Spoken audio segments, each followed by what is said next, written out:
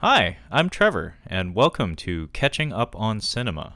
If you're not familiar with the program, Catching Up on Cinema is a podcast wherein myself and my co host, Kyle, take turns introducing one another to films. And in this way, we help each other to catch up on our cinema. This month, the month of August 2019, we've been doing a little something on the show we've been calling Anime August. Basically, what Anime August has been is an excuse to have me take the reins of the programming for an entire month. Usually we take turns, but this time around I got 4 consecutive episodes to myself where I got to pick the movies, all of which I'm very familiar with, and Kyle will have been seeing for the first time.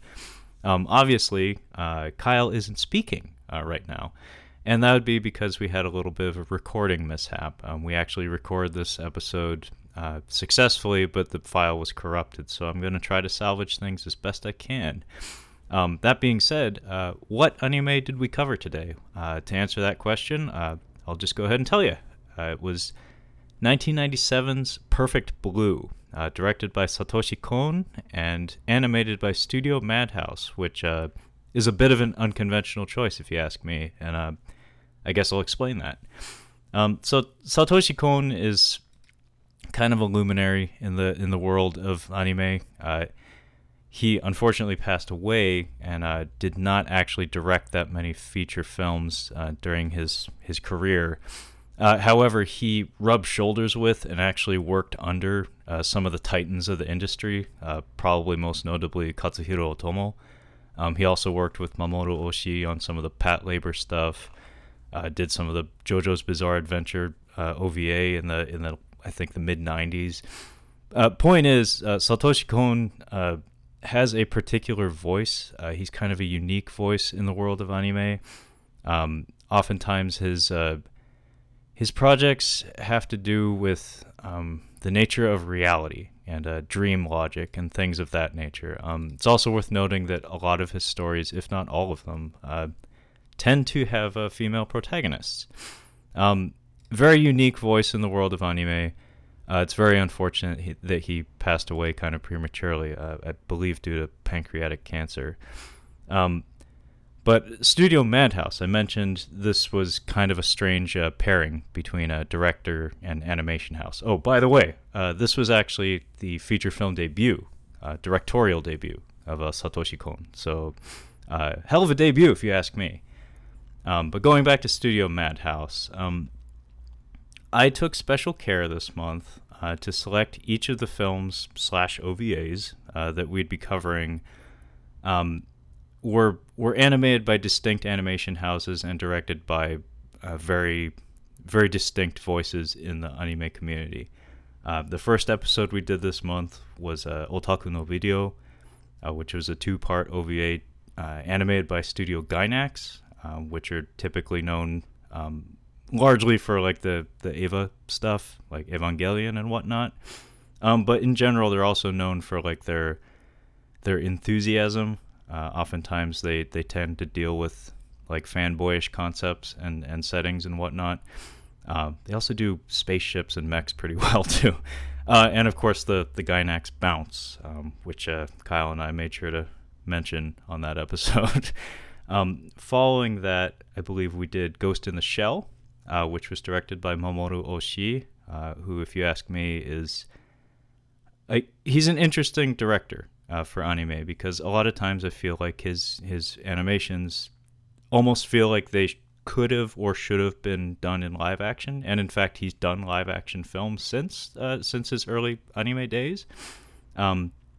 Ghost in the Shell was of course animated by Production IG, which their style in my eyes is characterized by like intensely detailed and photorealistic background paintings. They have some of the best background painters in the industry in its entire history, if you ask me. Ghibli's a close second, but I think Production IG has the title.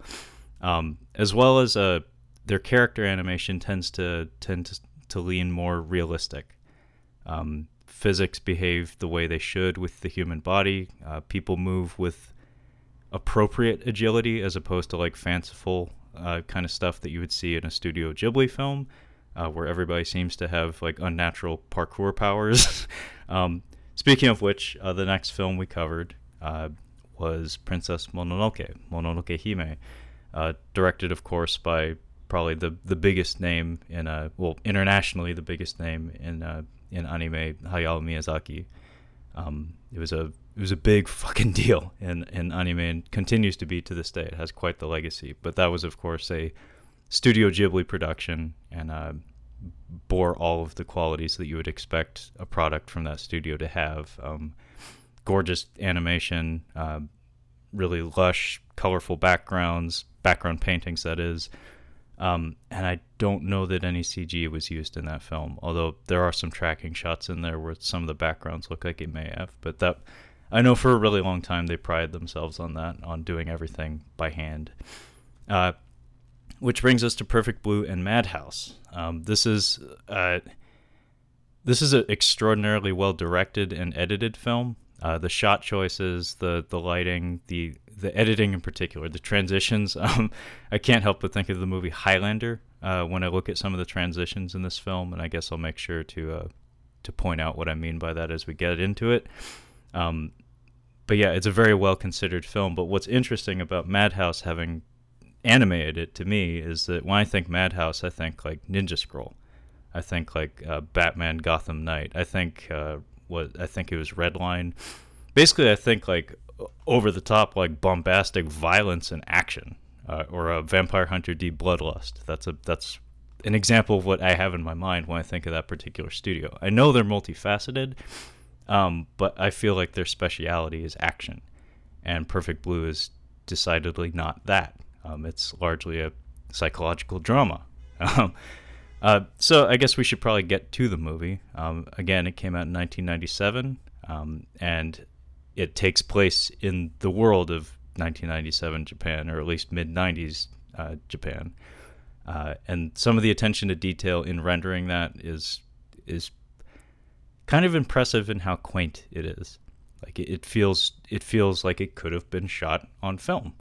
It feels like we're on sets, like we're navigating a camera through physical space as opposed to hand drawing everything. So yeah, the first shot of this film is actually a Super Sentai show, like a live show. And in the episode I recorded with Kyle, he mentioned that he recalled this like from his childhood, like Power Rangers stage shows, like touring across the country and whatnot. And I think I was a little too old to know about that. However, of course, I remember like, all the Disney on Ice stuff, and he and I talked about the episode of Rugrats where they do the Reptar on ice and everything. So like on ice or on stage shows of children's properties were definitely a thing at this point in time. Of course, like if you've been on the internet and are a bit of a nerd, I'm sure you're familiar with the Ninja Turtles coming out of their Shells tour. I remember seeing tons of advertisements for that. My parents never took me to see it, thank God. I'm sure I would have been embarrassed by that. But yeah, this is a thing. I know this is a thing in Japan. It continues to be so. Toei Studios, I think, has like their own theme park, and they do like Kamen Rider themed stuff and Sentai themed like stage shows, for young people and whatnot. But yeah, the opening shots of this film are actually like a Sentai stage show, and it's very jarring. When you think of the title Perfect Blue, and if you look at any of the promotional materials for this film, all the images used to promote this film are of a young woman in distress or looking kind of melancholy to some extent.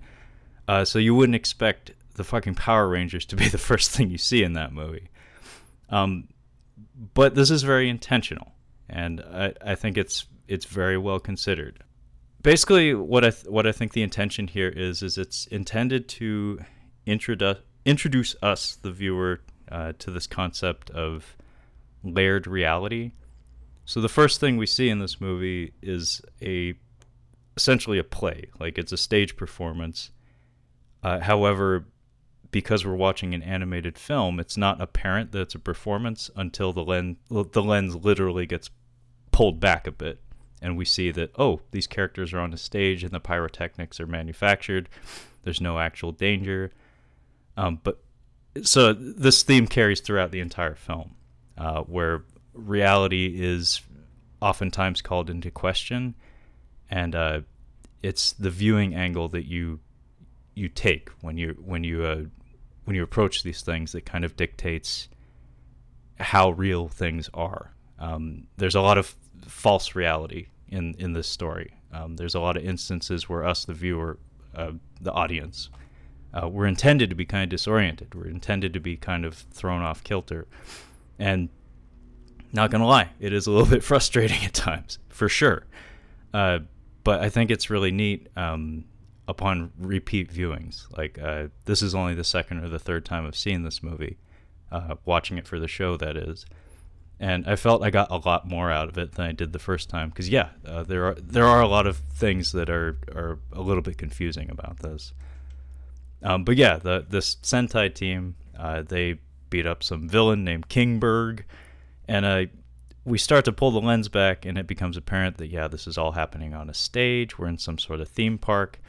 And we see that the crowd is largely young men. And then we see some kids, like, ducking in between them. So it's important to put a pin in that the audience here is mostly young men, and that'll continue to be a theme throughout the movie. And then we head out to, like, the lobby area just outside the theater. And there's a gaggle of otaku, which is something a concept that I taught Kyle about at the very beginning of Anime August. Otaku, like fanatics. And these are characters that we'll be revisiting several times throughout the film. They're all conversing about some sort of idol group, and there's about 3 of them. And one of them walks by, and he has, like, a stack of autographs, and he's repeating to himself, like, basically what he's going to say when he presents these photos he wants autographed. You can tell, like, most of these characters here, even by their character models, which we'll definitely get into in a bit, they're kind of on the fringe of society in some way. These aren't mainstream folks. So they're nerds, but they're a particular type of nerd. But yeah, there's a nickname that gets thrown out here, that of Mimarin. It's the nickname for our central character to the story, whose actual name is Mima. But yeah, these characters come across as a little bit indignant. They're kind of, like, bitchy about consuming the products that are being served up to them. And I went over this in detail with Kyle, but I should probably do it for safety's sake by myself here. So the concept of an idol is kind of a Japanese thing. It's not really something that we have here in the States. I mean, we have celebrities, for sure. We have celebrity culture, for sure.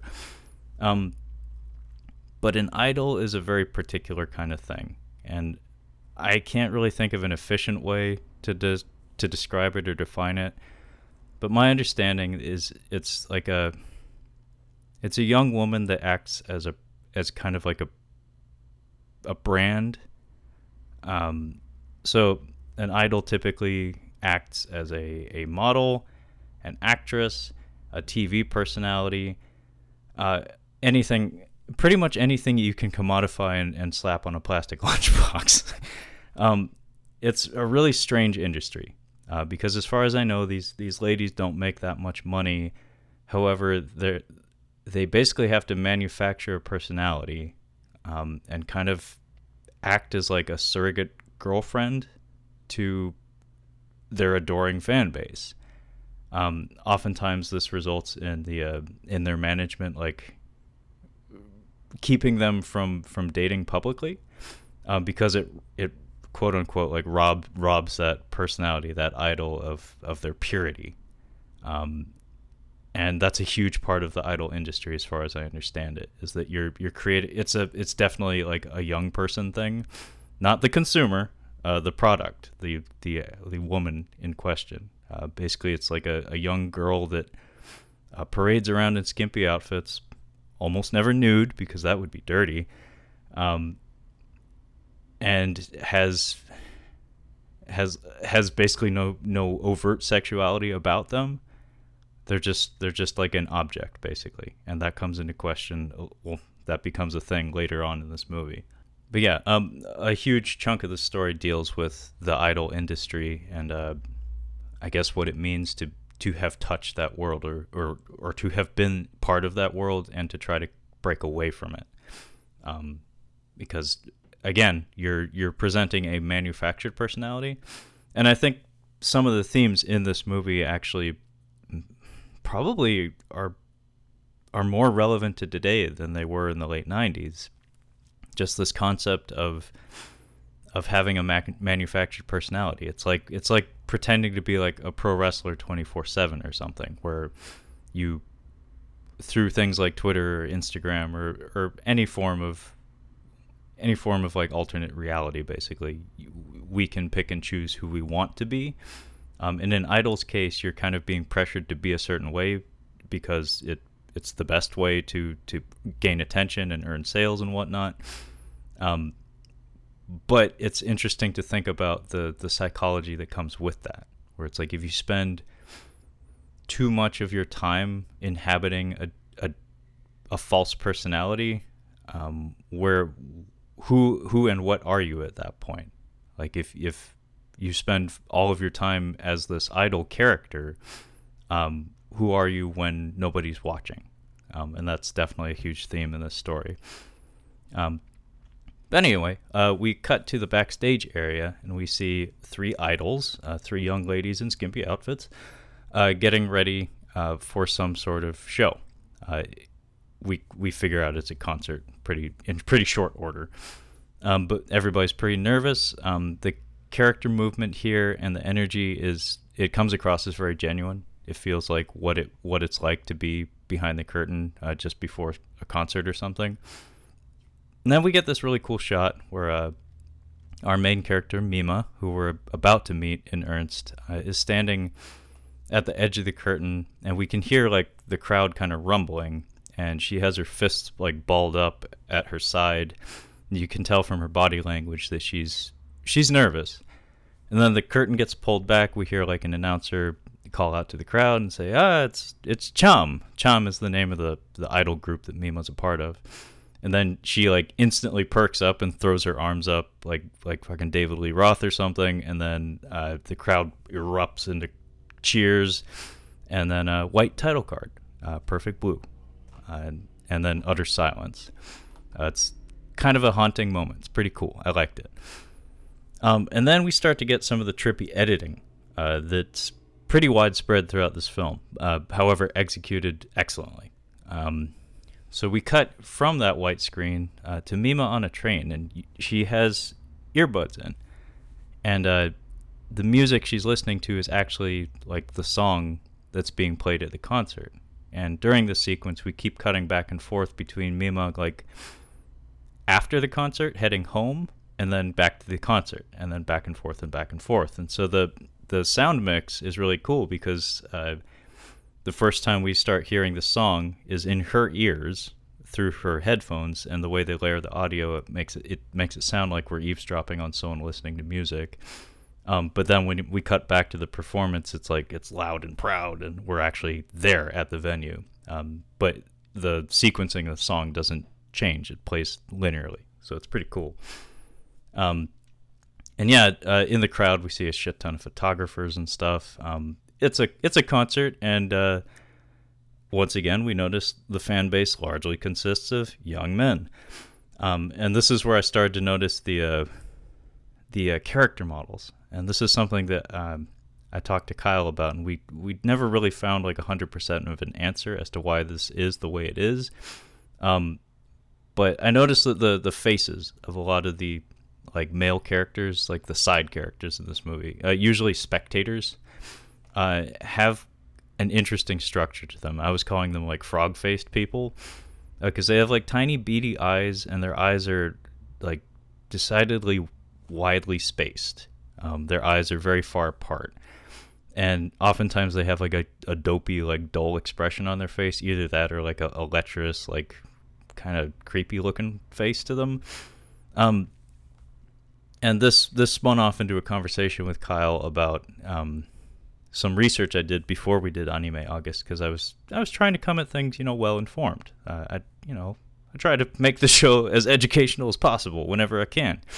But I just read some articles about why anime, like mainstream anime usually, not the funky weird shit, but like the mainstream stuff, like why it appeals so much to young people. Because I'm actually in the middle of trying to write a story that would likely be best served up to like a teenaged audience, at least in my mind. And so I'm trying to get to the root of how to structure stories like that. And this article explored the concept of folks with like learning disabilities, or maybe less than mainstream understandings of social cues and things along those lines, and how the animation style, how anime's presentation can appeal to people with those backgrounds. And a lot of it had to do with things being very gestural and hyperbolic in anime, like character deformation when speaking or expressing is taken to an extreme in anime that typically isn't in Western animation. Like when someone's mad in anime, there's certain very universal looks that they take on, or certain deformities that their proportions take on, where it's basically impossible to not get the message. Like I don't care if you have no understanding of how communication is done between people. Like if you look at this shot or like this stream of animation, it's pretty easy to understand where most of the characters are, because it's typically not very subtle.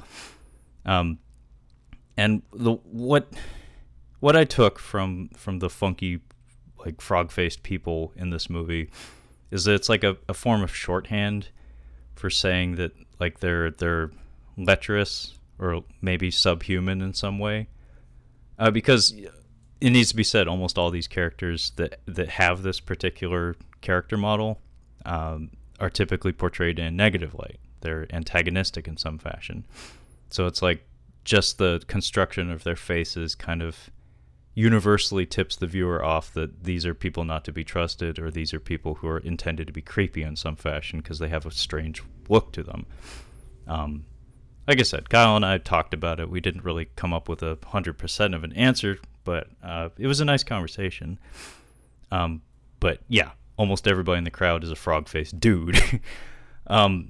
So from the concert scene, we cut to like Mima in the grocery store, and there's some really lovely shots here. It has like a soft lighting to it. It has that like fluorescent lighting to it. And by the way, hand-drawn animation. So like the attention to detail in here, and like they do some like fisheye lens stuff here.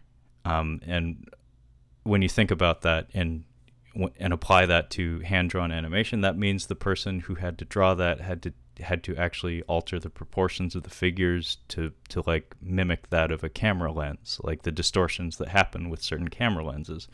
That's extra effort that's certainly appreciated if you ask me, but maybe extraneous in the hands of a different director.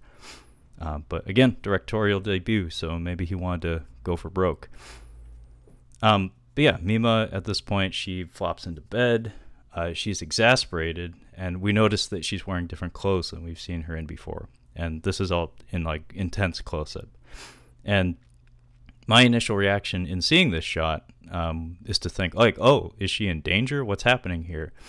And then we get like the two in the 1-2 punch of our first shot in the film, that of the Sentai show, of hammering home that theme of layered reality. And what happens here is we have this close-up shot of her flopping into bed and looking like exhausted and terrified, and then the camera like literally pulls back, and it goes through like a scan line, like CRT scan line filter, and we see that, oh, we're watching footage of Mima on a TV monitor in an office, no less. So, and the demeanor of the people there in the room watching this TV is very casual.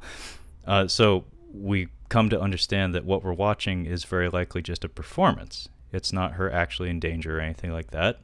She's acting, which again, this is going to be a thing that happens a lot in the film. A lot of a lot of instances where it's like, oh, is this real? I don't know.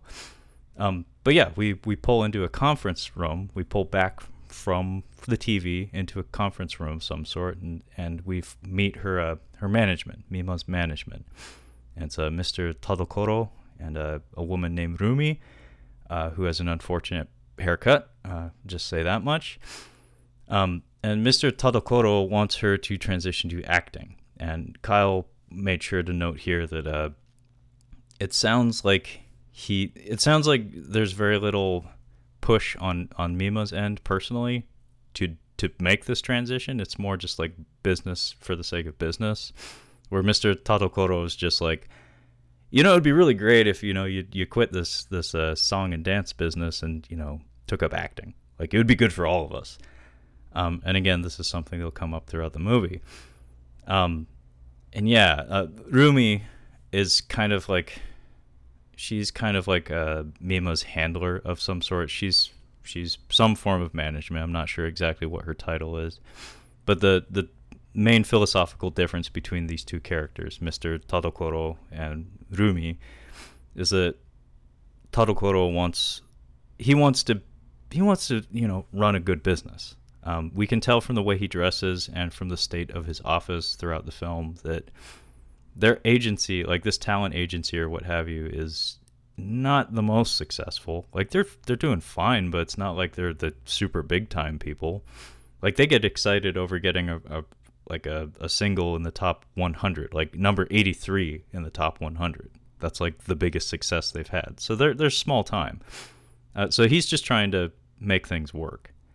And to his credit, I don't feel like he's a sleazy son of a bitch or anything. He's just trying to do a job, and he does show some remorse about some of his actions later in the film. So he's not unlikable. He's just in a precarious position. But the philosophical difference between him and Rumi is that Rumi is like all about Mima. Like, she wants what's best for Mima. She's very protective in like a big sister or motherly sort of way. And this carries on throughout the entire film. So at this point, we cut back to the concert, and we're introduced to a character that Kyle and I decided to nickname the Stalker. He has a couple of names throughout the film. In my notes, I'd been referring to him as Security, because he wears a security guard's uniform, and I guess that's his day job. Me-Mania is another name that he goes by later in the film, but the Stalker seems perfectly appropriate, probably more efficient anyway, because that's exactly what he is, and that's his role in the film. This guy's facial construction has that frog face thing going for fucking sure. However, it's taken to an extreme that it isn't with most of the other characters. For one, his iris, by the way, we can only really see one eye on his face because he has like a middle part and his hair is long and it perpetually hangs over one of his eyes. So the one eye that we can see, it's drawn gray. Pro tip, Japanese people typically only have brown eyes, so if you see gray eyes, maybe take notice or suspect colored contacts. But not only does he have a gray eye, it's also evidently very widely spaced. He's got kind of like a smushed face, like he doesn't have a very well-defined nose, and his teeth are fucked. Like, it's not uncommon for Japanese people to have fucked teeth, but his are like doubly fucked. And he's very creepy looking. He's also very tall. Not like big and bulky, but he's also very tall, kind of lanky. And we're introduced to him working security at like the front row of this concert, at this Cham concert. And he's watching the show. Like, he's not watching the crowd like you would expect a bouncer or a security guy to do. He's watching the show. And at one point, he's like squatted down just below the stage, and he holds out his palm, and there's this really, really creepy but also very clever shot. Again, this is an instance where, maybe live action wouldn't have been the best choice, because actually capturing this shot from this angle in this manner may have been kind of logistically difficult.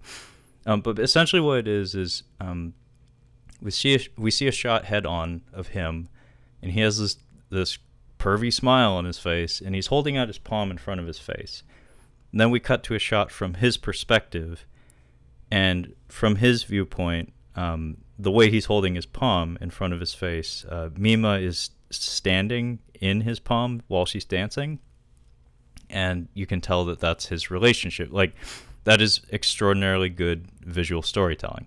Basically, what we just communicated to the viewer is that this is his relationship with this character. He sees her as like a thing to be possessed, a thing that exists to entertain him, or pleasure him, or what have you. And this kind of plays back to that detail that I mentioned about the otaku that we met at the show earlier, is that they have kind of an indignant nature to them. And Kyle and I actually went back and forth a little bit about this, just this idea of, I don't know, folks having an unrealistic sense of their place in the universe, like a false sense of self-importance. And more we see this happen. And I think it comes from just an overall detachment or disengagement with the real world, because it's becoming increasingly easy to step outside of reality and spend 80% of your time in a false reality where you probably mean more and look different and feel different than you do in your real life. But yeah, the tone these otaku have about like Mima and Cham's career is that of like, oh, well, like I don't like the product that they're making, and yet I'll consume everything they make. But we see this happening with like Marvel movies and stuff like that today, where everybody seems to have an opinion, and like they have unwarranted like reactions to changes or developments, that it's like they feel that they have a stake in the proceedings, when in actuality it's like, no, actually you don't. Like, all you actually do is consume the product. It's served up to you, and maybe you should just appreciate the fact that there is a product to consume rather than bitching about it all the time. But anyway, that was a rant. So during the concert, though, there are some hooligans that just kind of try to start some shit. They start like throwing cans and stuff, and at some point, when they're making a whole bunch of noise, the stalker actually approaches them in his security guard uniform. So this is actually him kind of doing his job, but the body language he approaches them with, it suggests that it's not him doing his job. It's more him like taking offense to the fact that they're interrupting the concert. And more than that, I think this is actually the point in the concert when Mima is preparing to deliver a farewell speech, because that conversation that we had in the management office about her transitioning to acting must have come before this. So this is actually her farewell concert. So she's like in the middle of her farewell speech, and these three hooligans, one of whom has got long greasy hair and like really bad insta-tan, like Hulk Hogan grade insta-tan. They start some shit, and they actually get physical with the stalker, who doesn't really do much to stop them. He just kind of stands there and doesn't really say anything, and it makes it doubly fucking creepy. And at some point, though, Mima actually calls a stop to the violence. Stop the violence. By like crying out to the crowd, like, I just want to have a good time with you. like everybody cut the shit. I'm just here to entertain you and have a good time with everyone. And this is kind of her personality. How much of it is her manufactured personality, I'm not sure, but we'll definitely get to that. She is very much a peacekeeper when it comes to how she relates to other people. But to like definitely definitively call a halt to the violence and whatnot. The other girls in the Cham group, they actually interrupt her and say like, oh, today Mima is going to graduate from Cham.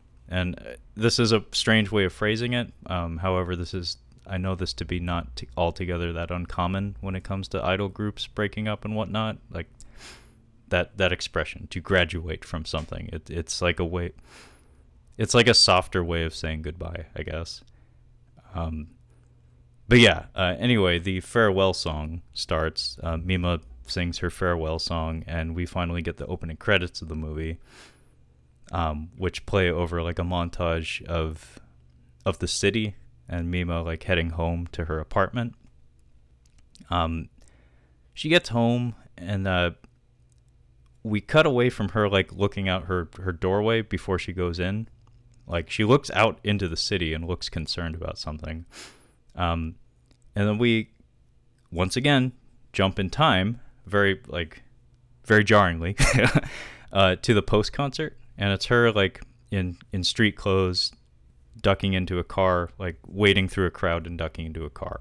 So it's her and her fellow bandmates ducking into a car. And we see that she has like some fan mail like clutched in one of her hands as she's ducking into the car.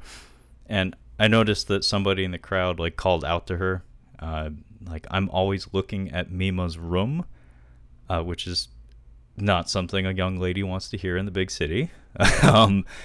But this audio, this verbalization plays over like the transition back to her apartment. So we cut from her leaving the concert to her having already arrived at her apartment. By the way, her cheese went bad. And then we're introduced to the interior of her apartment. And this is a key location in the film that we'll revisit many, many times. The main thing to take away from it is that it's fairly quaint. She doesn't live like a mega celebrity or anything. She lives in what appears to be a fairly ordinary apartment, albeit in Tokyo, in the big city. It's not messy, but it's not super organized. She has a whole bunch of stuffed animals at the foot of her futon. She has a Cham poster, a very big Cham poster, hanging on one of the walls, which she promptly tears down and says bye-bye to herself. Bye-bye, Mima the pop idol. And she also has a fish tank.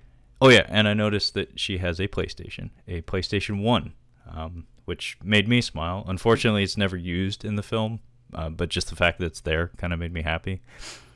And at this point, she sits down to read her fan mail. And we see her open the letter that she had in her hand in that sequence when she was leaving the concert. It's a pink letter with a heart sticker on it, so you can't fucking miss it, even if you're only casually paying attention to the things. And she opens it, and the text on the letter is that of, I always like looking into Mima's room. Again, not something a young lady in the big city wants to know. And in this case, there's actually a dual meaning.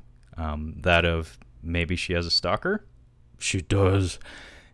And it's also a website, which is kind of a funny thing in this movie, and I'll get to it in a second.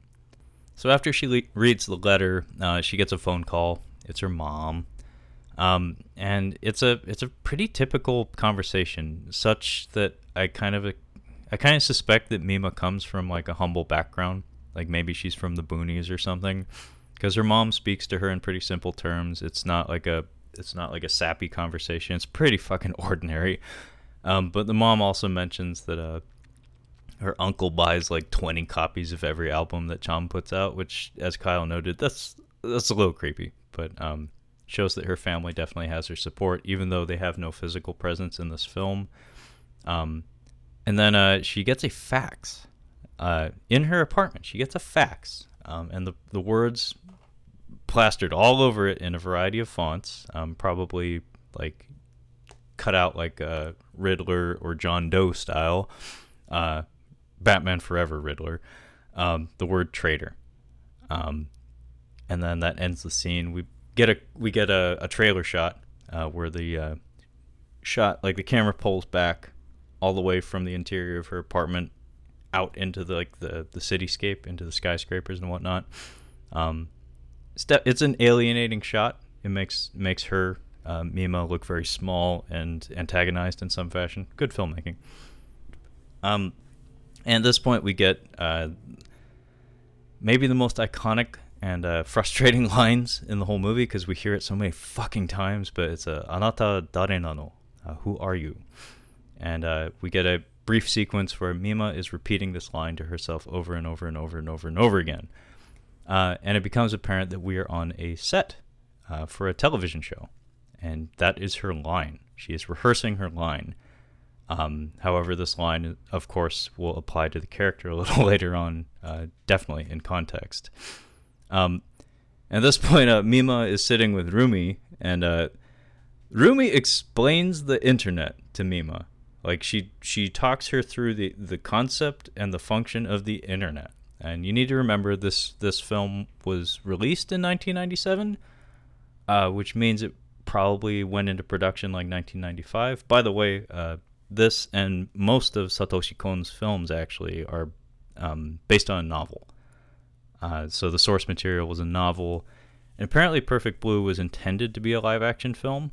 However, the financing fell through at some point, and it was decided that it would be like an OVA film instead, probably to save money, which is how Kon got the directing gig, which is very interesting when you think about, like, I don't know if like remnants of the script were transposed onto an animated film, but yeah, certainly certain parts of this feel as if it could have been a live action film. And apparently it was made into a live action film in like the early 2000s or something. I haven't seen that, but I doubt it's as good as this. But yeah, this probably went into production in the mid 90s, so an explanation of the internet is probably warranted. However, looking back on it in 2019 feels a little funky. Anyway, we see a bit of the TV show that Mima is going to be a part of. The name of the show is Double Blind, by the way. And we see some of our actors play out a scene, and it's some sort of crime drama. And we get to meet a character by the name of Eri Ochiai. She's basically portrayed as like an ace actor. And even her character model, she's got long hair. She's substantially taller than Mima. And the way they relate to one another has like a mentor and student kind of feel to it. Like you can tell that Mima looks up to her, and just from a physical standpoint, you get that's visually communicated to us, especially through Eri's like body language. She always stands very upright and is never shown to be on her heels or concerned with pretty much anything. But there's a cool moment here where again we get teased this theme of layered reality where we're doing a take for the show, and we see Eri and her male counterpart on the set like laughing about something, like they're both like tittering like schoolgirls, and the director's like, hey, cut the shit, be ready in 5 seconds, and then both the actors just kind of like clear their throats, stand up straight, and then instantly slip into character. And again, that's this concept of false reality, where that's kind of the nature of acting, is you need to be able to put on a false face and inhabit a new persona, pretty much on demand. And sometimes that has a consequence to it, and that's pretty much what this story is about. I remember before we started recording, Kyle pointed out to me that like a big chunk of what I was seeing like in the promotion and like even the title made me think that this was going to be like a serial killer movie or something. Like this was going to be a movie about a woman being attacked or assaulted. But no, actually the central theme of the movie seems to have more to do with the concept of performance and acting and the effect that can have on a person's psychology. And we'll definitely get to that a little later too. But at this point, Mr. Tadokoro and Rumi, they're sitting on the sidelines, they're watching things, and they're not really paying attention to Mima, who is looking up into the fucking lights, the studio lights. That's gotta hurt. And we get a music cue here. It's just like a dingle dangle on the piano keys. It's just a few blinks and plonks here and there. It's very minimalist. I actually really like the score to this movie, but this is the first time the score really became apparent to me in the film. But we get a whole bunch of shots from her perspective, looking at like the people around her, and everybody has those weird froggy faces, and everybody's talking and laughing, and it has a very alienating feel to it. Like everything, it feels like everybody around her is like talking shit about her or something, and she's very kind of dead-faced at all this, but just combination of the sound, the character models, and the score tips us off that she's in a foreign environment. She feels uncomfortable. At this point, I think it's the producer and the writer for the show, Mr. Shibuya, he shows up, and he has some like fan mail for all the actors and stuff. But then there's an extra letter that's apparently from Mima. Eri, the lead actress on the set, she has an exchange with Mr. Shibuya that's it's a minor interaction, but something that jumped out at me, that she's immediately very flirtatious with him. Like, her demeanor is totally different with him. It's interesting because this is another example of like, I don't know how to label it, like performative culture or something. This is something that I know Japanese culture is sometimes criticized for. It's that oftentimes that which is meant is not what's being said. There's a lot of implied meaning in the way things are communicated. Subtle, very, very subtle. But this is her, a person who happens to have an acting day job, continuing to act in her interactions with a coworker, basically. So it's really interesting, that dynamic of when does the performance end, basically. And it's mentioned here by the producer and the writer that Mr. Tadokoro wants to bargain for more lines from Mima. However, the management's kind of, the producers are kind of like, she's one of those idols, and I don't know if that's a good look for us. Like, she's like a bikini model that sings. Do we really want her like doing hardcore serious acting on our show? Like, is she even good? So you can tell that they kind of look down their nose at her for her background. And at this point, there's a multitude of cuts. Mima's repeating her lines to herself, and then there's snippets here of Mr. Tadokoro like opening the fan mail letter that was supposed to be given to Mima, and then we're getting down to the moment where Mima's gonna get the go to deliver her line on the set, and then bam, there's an explosion.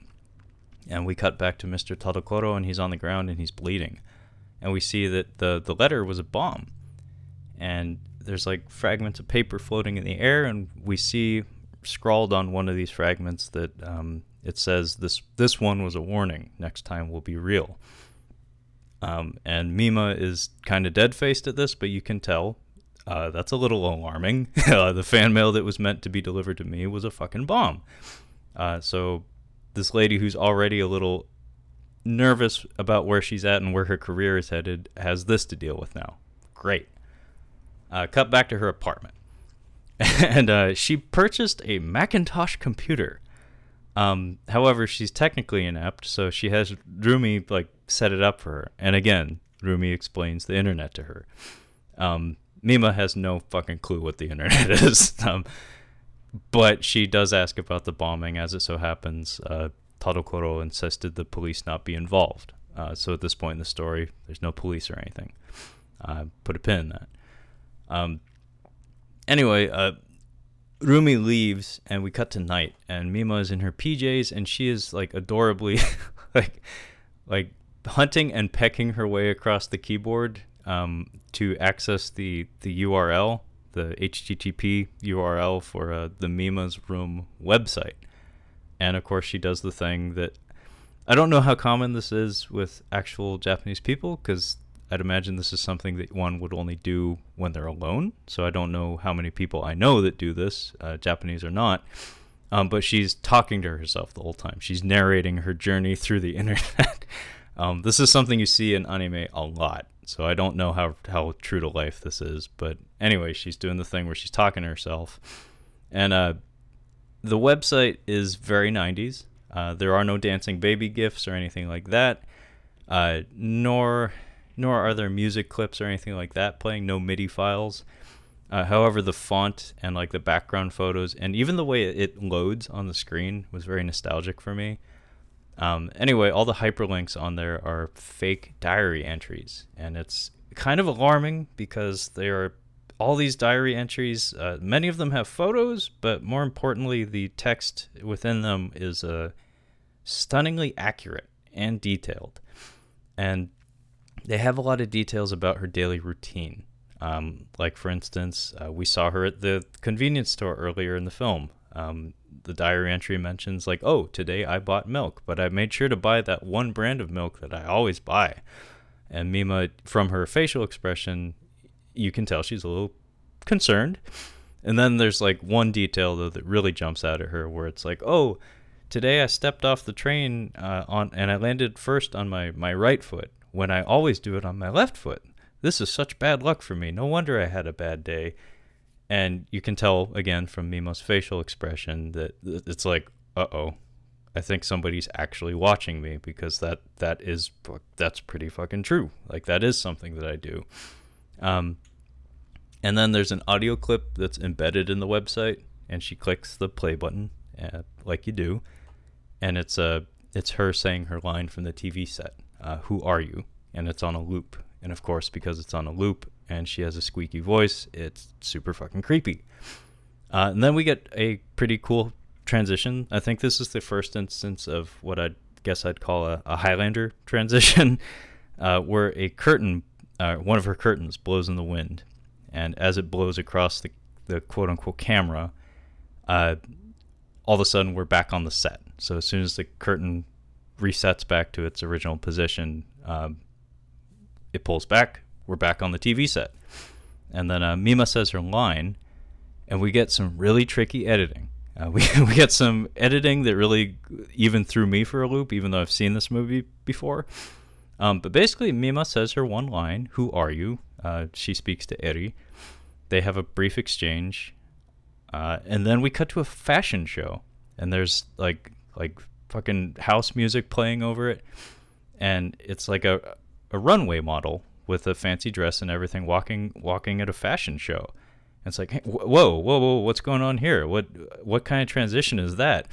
Then we hear a scream over the fashion show, and then we cut to a crime scene investigation, and there's a dead body in the middle of the room and like a detective looking over it. And the reason why this is confusing is because what we just saw, Mima delivering her line, cutting to the fashion show, the scream, going to the crime scene, everything we just saw in that sequence in particular was the edited TV show, was the final product. And so we do that trick again, where we pull back the lens from the crime scene, and turns out this was footage from the TV show, from Double Blind, that the management for Mima, Mr. Tadokoro and Rumi, are watching again in their like conference room. So it's like, motherfucker, you quit doing that. That's really weirding me out. I don't know what's real anymore. But yeah, the discussion continues between Tadokoro and Rumi, where they're in two different spots. One feels they know what's best for Mima, and Rumi definitely feels that we're taking things in the wrong direction. At one point, the other two Cham girls walk into the room with presumably like their agent or something, who like throws a magazine on the table, and it appears that Cham as a duo is actually doing really well, which is bad news for Mima, who seems to be in a rough spot right now and probably would prefer to know that the group that she was with was not doing as well now that she's gone. But no, they seem to be doing better now that she's gone. So tough shit for her. Then we cut to a manga store, and we revisit those three otaku that were at the Cham stage show, and they're like muttering to themselves about how they watched Double Blind. They watched the show that Mima was on, seemingly just because she was in it. And remember, she only had one line in that episode of the show. So these guys are pretty hardcore fanatics. However, the stalker happens to be in the room, like listening in on their conversation. And I think it's safe to say that he's probably a little more passionate than they are. Then we cut to Mima. She's riding on a train. We get a cool moment where the train doors are opening on the platform, and we get just like one flash of her view of the Mima's Room website, and she like flies into a panic, and instead of stepping off the train, she fucking sprints out there. Like, she runs the fuck out of that subway, because she can't help but think about the website and what she read there, and about how somebody's probably watching her, and obviously that's a cause for concern. So she heads out to the street level. We get a really cool shot of like a moving blue sky that she looks up into. It seems to calm her down a bit. And then we get a fanciful shot that I'm not entirely sure what it's intended to mean, but I like it. Basically, she turns her head to the side, and there's an electronics store display, and there's a video camera pointed at her from inside this display window. There's 3 TV monitors facing outward, so we see her looking into a reflective surface, and through that surface we see 3 images of her looking back at herself. So there's something going on there, but it's just a really striking image of a woman in distress looking off to the side and seeing 3 of herself in the mirror. It's a provocative imagery. Anyway, she heads into an office, which we later find is her talent agency. Needs to be said, the stalker is actually looming. There's a lot of shots that end with his arm or his shoulder, his shadow kind of hanging in the corner of the frame. And then she steps into the elevator of the office, and there's a newspaper clipping pasted up on the wall.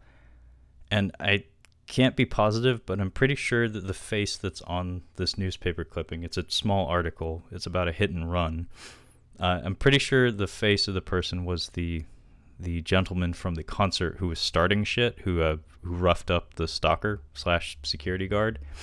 And based on the fact that the stalker has been kind of looming near Mima and seems to be overly obsessed with her, it seems pretty apparent that he came back for that guy or something and roughed him up or did something awful to him.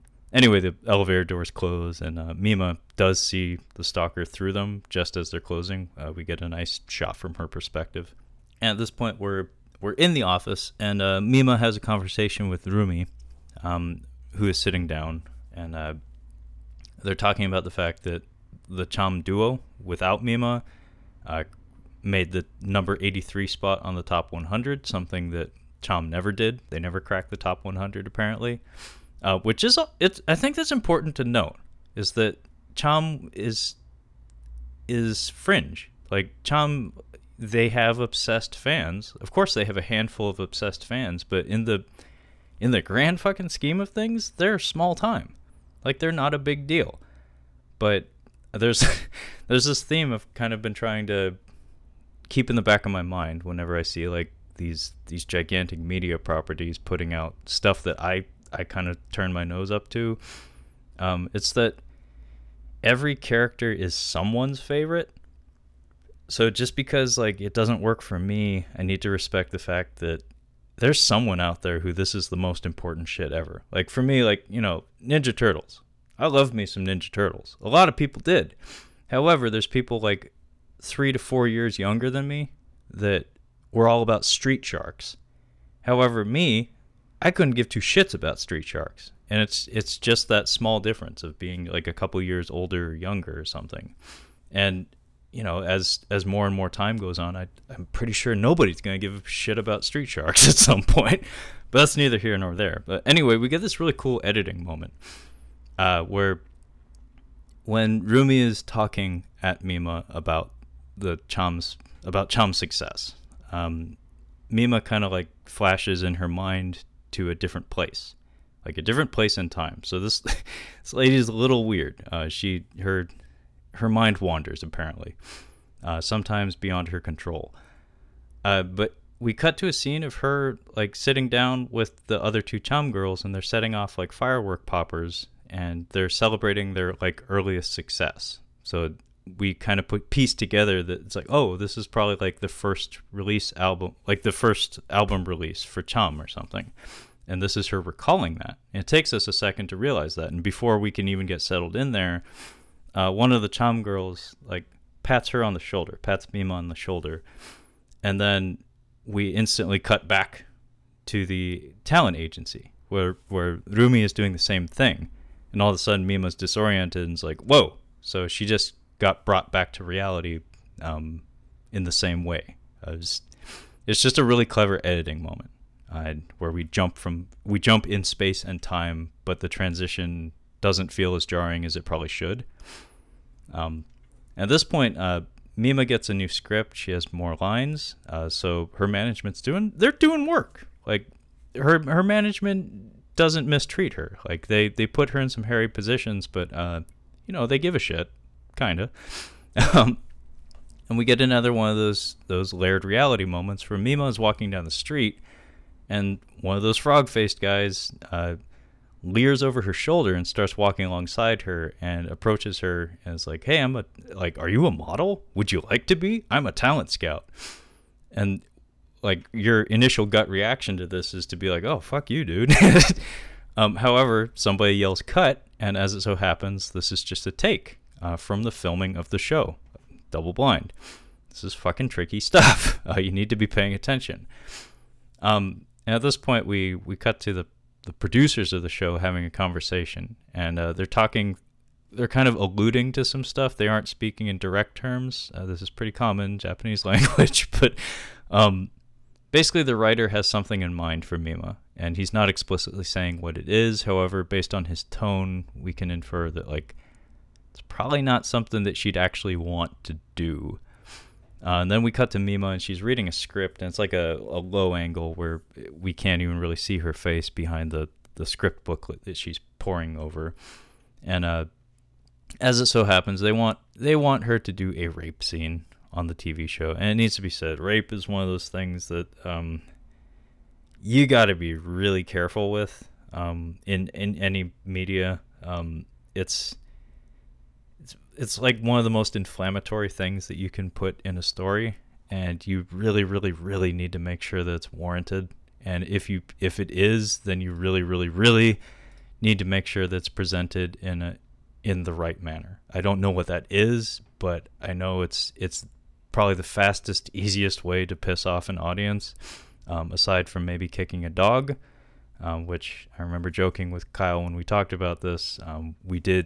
We are in the middle of a franchise called John Wick, wherein about 5,000 people have been shot over the kicking of a dog, and most people seem to be okay with that. So don't put rape scenes in your movies, and don't have dogs get kicked unless you're really fucking sure you know how to handle it well from a writing standpoint. So yeah, the writers of Double Blind want Mima to do a rape scene. And Tadokoro is like he wants to do it, although you can tell he's being pressured because it seems like there's some arm twisting happening here, where it's like, hey, have her do this or she's out, something along those lines. And Rumi is of course definitely against it, and Tadokoro again is very all about saving face at this point. And Mima kind of agrees, and I haven't been talking about until now, but it needs to be said, Mima's demeanor in conversation with pretty much everyone she communicates with in this story, I hadn't thought about until now, but pretty much everyone she communicates with in this movie has some position of authority or power over her. And she kind of plays into it. She has, as an idol, she has a bit of a fabricated personality, and in her interactions with the people around her, it feels like maybe she hasn't entirely cast that aside. Like she's still kind of in idol mode, and part of being like that idealized like young woman is to be agreeable and perky, regardless of the circumstances. So, like, when she's agreeing to do this rape scene, she's kind of absurdly upbeat about it. She even gives, like, a manipulative, like, nervous laugh, like a tee-hee kind of laugh about it. And, of course, the stock Japanese "gambaru yo," like, I'm going to do my best. And it's uncomfortable because she's never called out on it. But watching the film and having some understanding of Japanese culture, it's like I don't think she's as comfortable with things as she's letting on. Like there's no way that can be the case. She's just she just doesn't want to rock the boat, basically. However, it seems like she lacks the tools, maybe I guess at this point anyway, to do that when it's probably what she actually wants to do. Again, what's meant is very rarely actually explicitly said. Anyway, we cut back to Mima on the train, and her reflection turns into her idol self. So like her, but wearing the outfit that she was wearing at the concert scene from the beginning of the film. And it says, like, I absolutely object to doing that rape scene. Like, I absolutely won't do it. That's not good.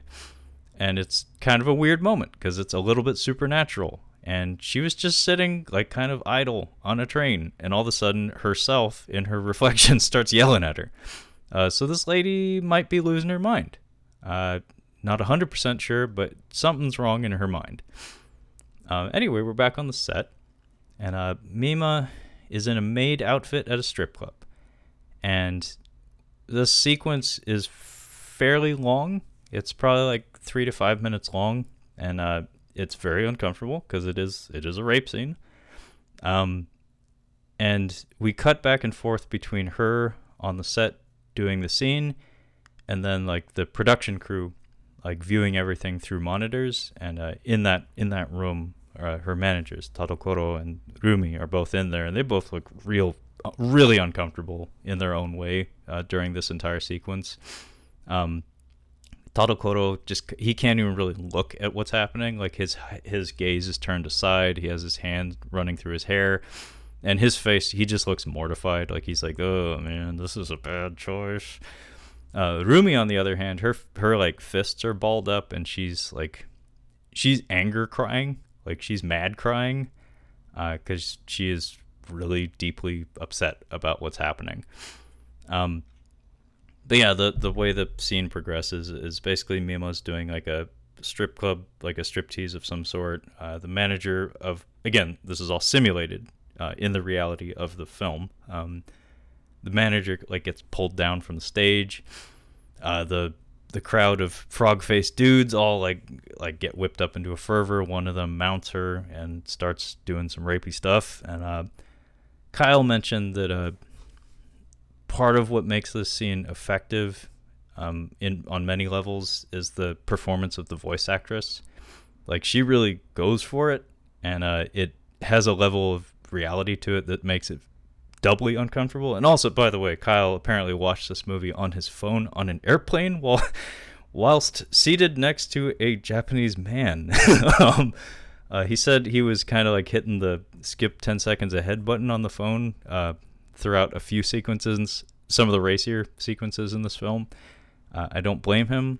Pro tip, don't watch anything Trevor tells you to watch in a public place. just don't do it.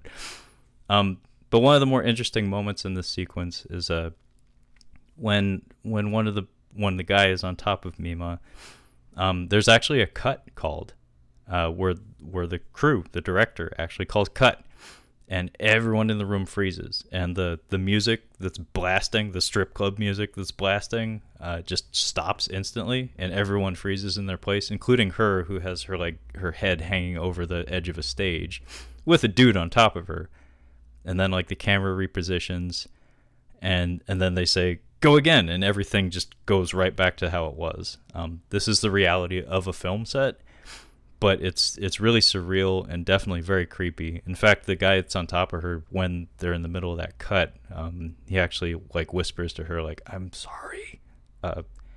I would probably do the same thing, although I seriously doubt I would be doing this kind of scene in the first place if I was an actor.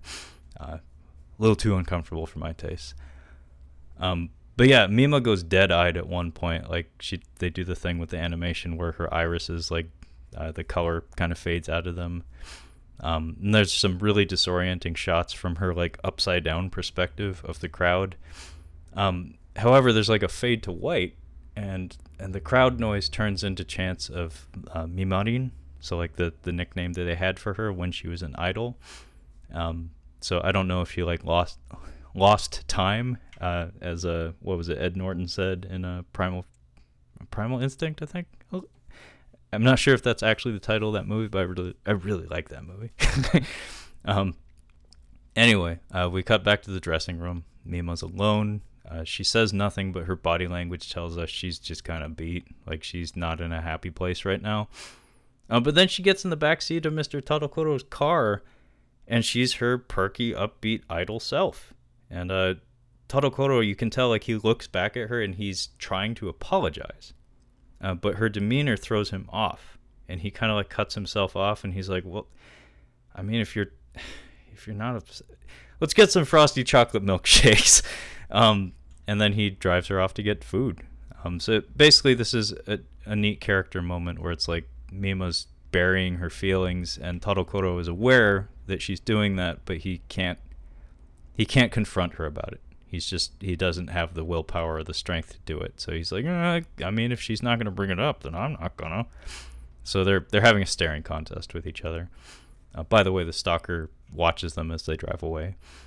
Mima gets home, and she sees that her fish have died. It's like the first thing she does when she comes into her apartment, and she's perky.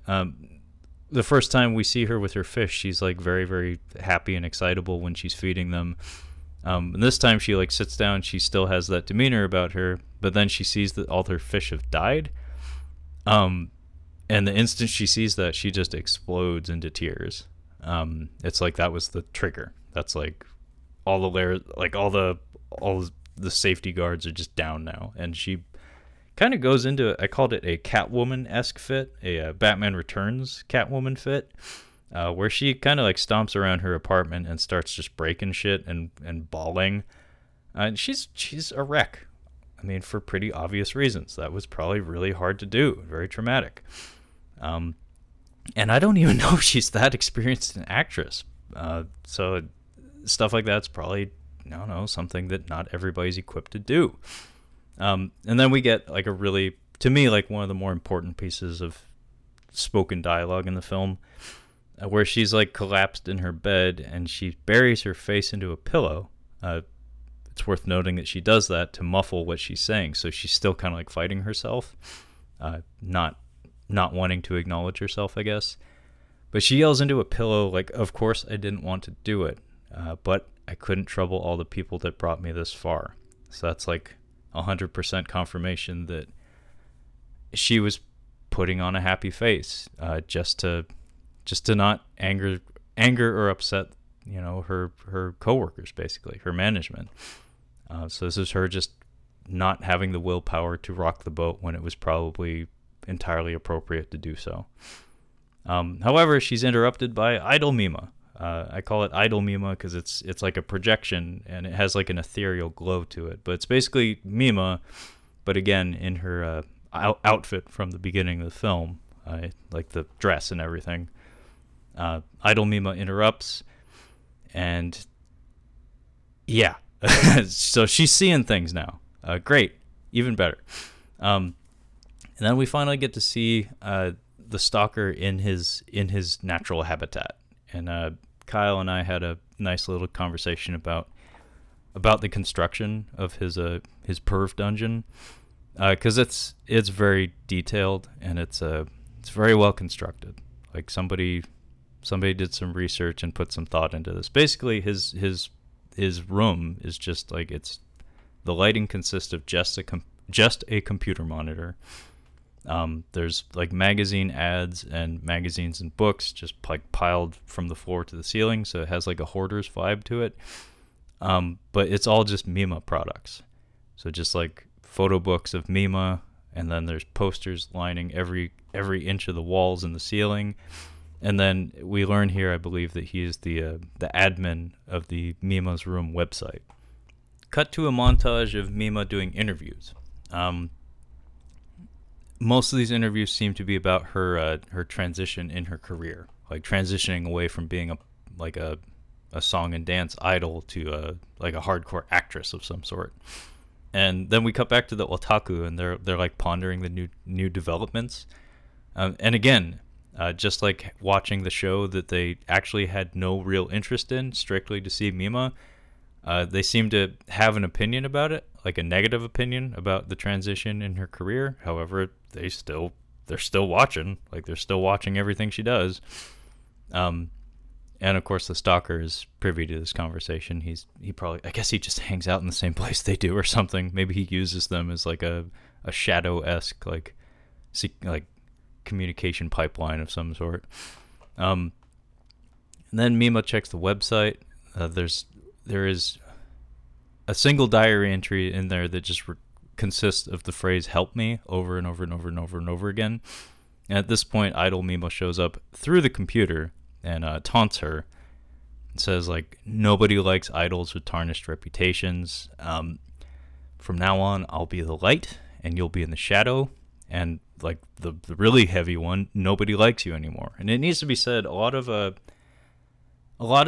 what Idol Mima is saying, like when I read it back, it comes across as kind of childish. These are not like a, you know, fuck your mother kind of insults. Not in American culture, but again, like Japanese culture, she's kind of like speaking the truth. She's being blunt in a way that's foreign to traditional conversation. So even though the tone and the delivery is kind of childish, at the same time, she's saying the stuff that you don't say, and it comes across as antagonistic and a little bit scary. I can see how like it probably wouldn't translate that well. But anyway, Mima flips the fuck out. Obviously, her projection came through her computer and started insulting her. Yeah, that's a little creepy. And then we get an iconic shot, trailer shot, used in a lot of the promotion for the film of Idol Mima with her angelic glow, like casually skipping across street lamps above through the city. You should look it up if you haven't seen it. It's well animated and it's a really cool shot. Then we transition to a parking garage, and Mr. Shibuya, the writer, he's parking his car. There's a bloody poster for Double Blind, like against the wall where he parked his car, and he doesn't seem terribly worried about it. I would be deeply concerned. In fact, I'd probably just leave the parking garage if I saw that. He doesn't seem to give a shit though. And then we can hear one of Mima's songs echoing through the garage, and we get a suspenseful scene where he's like, "Who's there? Is anybody there?" And then he goes up to an elevator, and the doors open, and there's a shitty little boombox playing one of Mima's songs, just sitting in the middle of the elevator. And the audio quality here is kind of charming because it sounds like a shitty boombox. Like if you've ever heard what like an audio cassette playing through a shitty boombox sounds like, that's it. And then the next shot is the same elevator doors opening, only now the boombox is gone, and Shibuya's eyes have been punctured, and he like collapses in a heap in the middle of the elevator. It's pretty brutal. Then we get kind of a nothing little scene where I think we're just trying to hammer home at this point that Mima is unstable. It's just a nothing little scene where Mima is like sad in the back seat of a Tadokoro's car, and they're in a tunnel. Well, maybe it's not a nothing scene because she actually appears to be depressed. She actually appears to be tired. She actually appears to be concerned. Whereas normally the way she interacts with her management is like she puts on a front of being like, yeah, I'm all about it. I'll do my best. But here she's sitting in the back seat, and like her face, her body language, even her tone kind of suggests that like she's just done.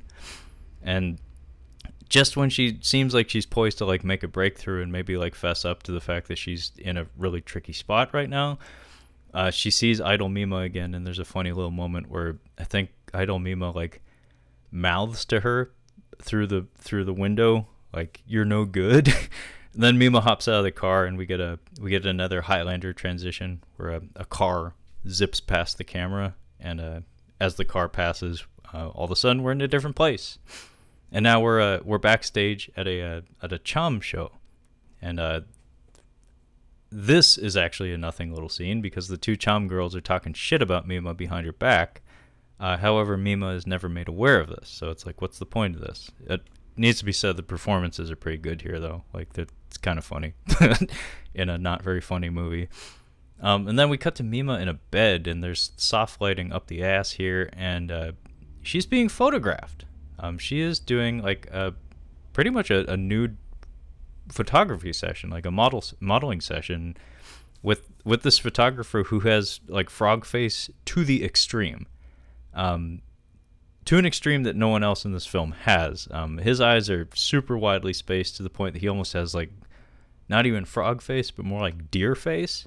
By the way, he has like Spike Spiegel's haircut. I don't know if that was intentional, but anyway, and his eyes like face outward too, like they're crossed and everything. It's really weird. And also he has like a lecherous look about him too. So it's pretty evident that he's maybe enjoying himself a little too much at this photo session. And it needs to be said, some of the nudity on display here is not something you see in Japanese media all the time.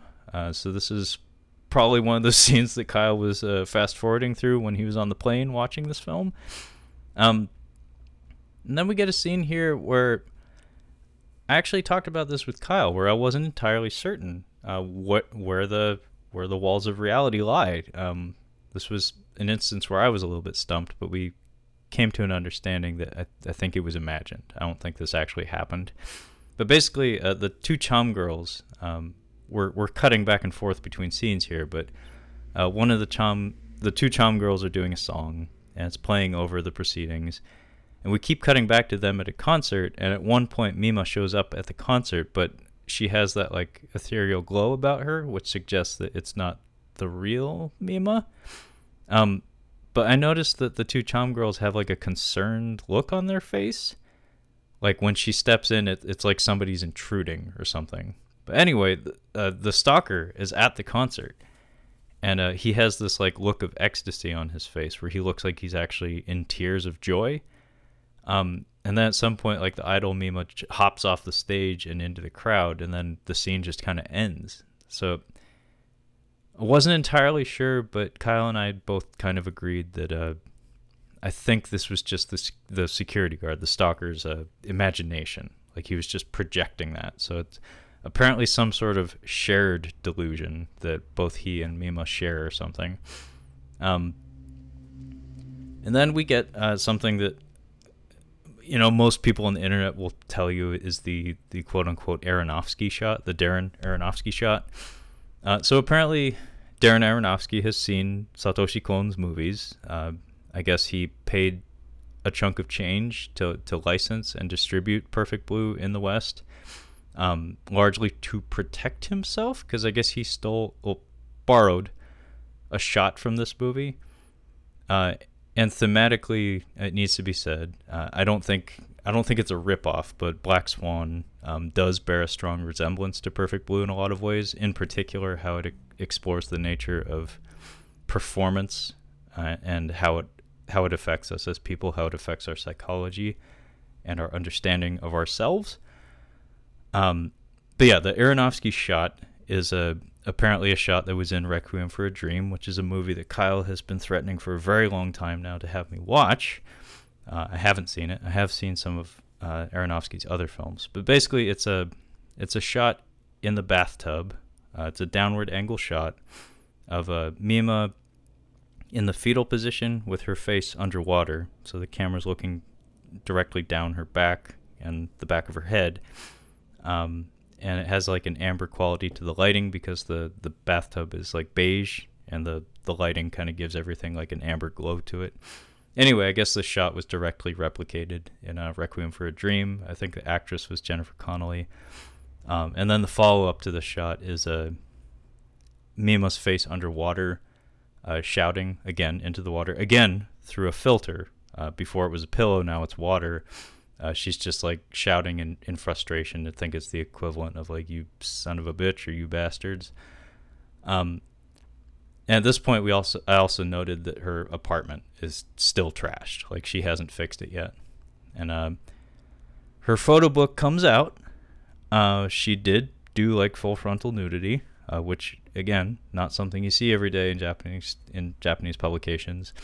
And then we get a sequence that's kind of creepy, but well done, where the stalker goes to the same place that he was going to meet up with not meet up with, but like hover around the otaku guys.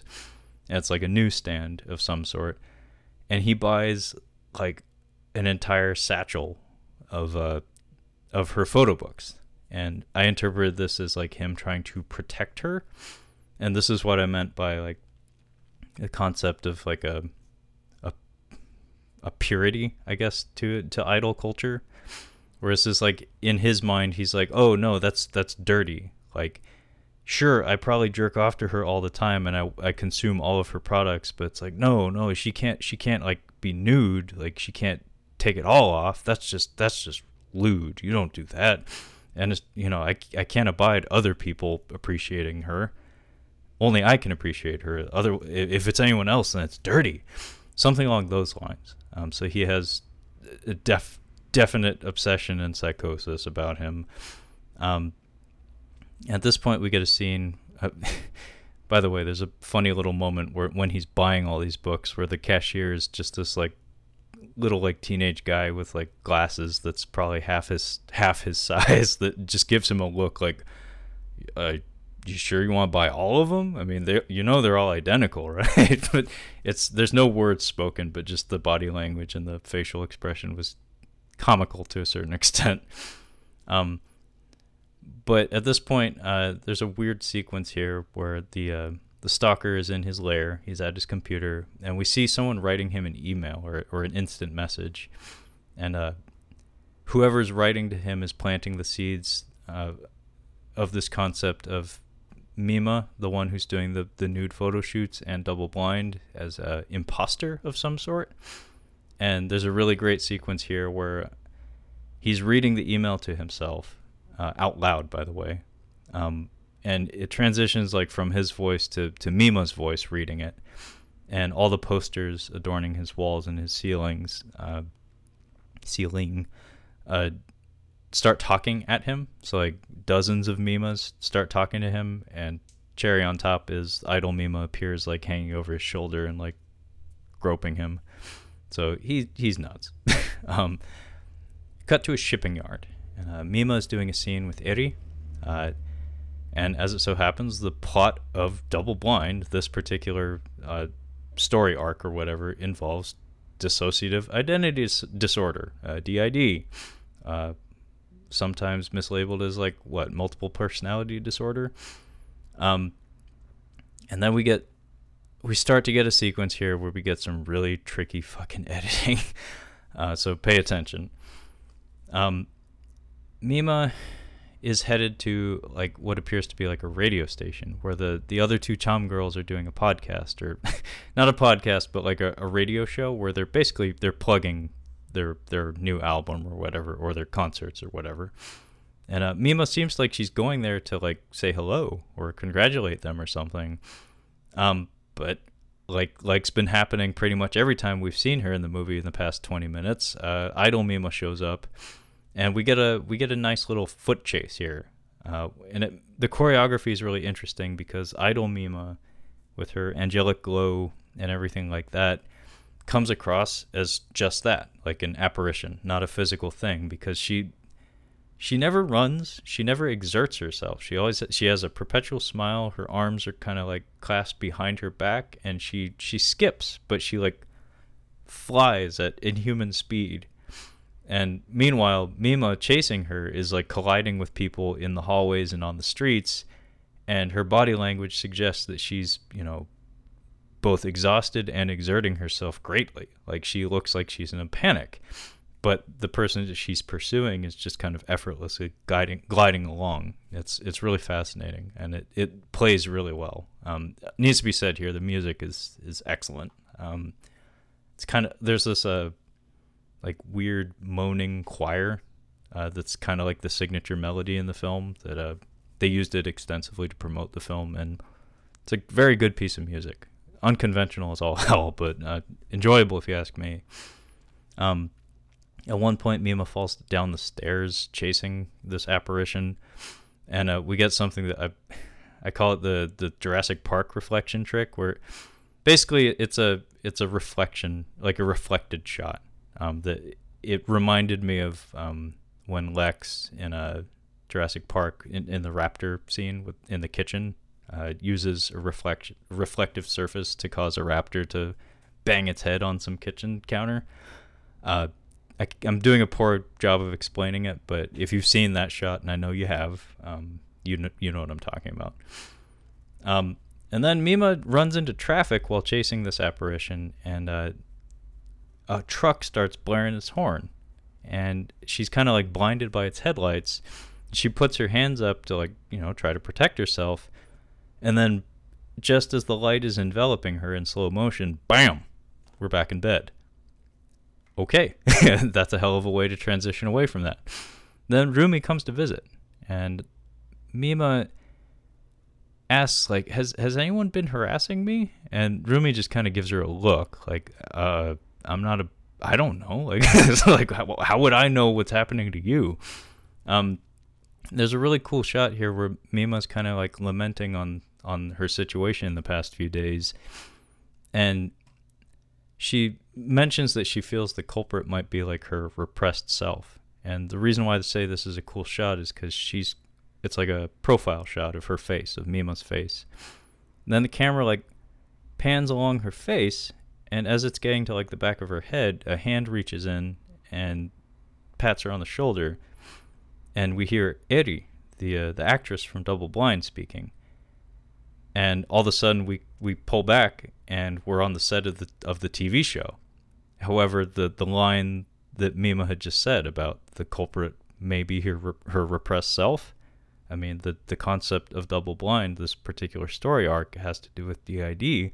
So what she's saying applies to both situations that she's in, and the way we edit away from that is very smooth. It's pretty cool. But then we hear a director call cut, and yeah, we're back at the shipping yard.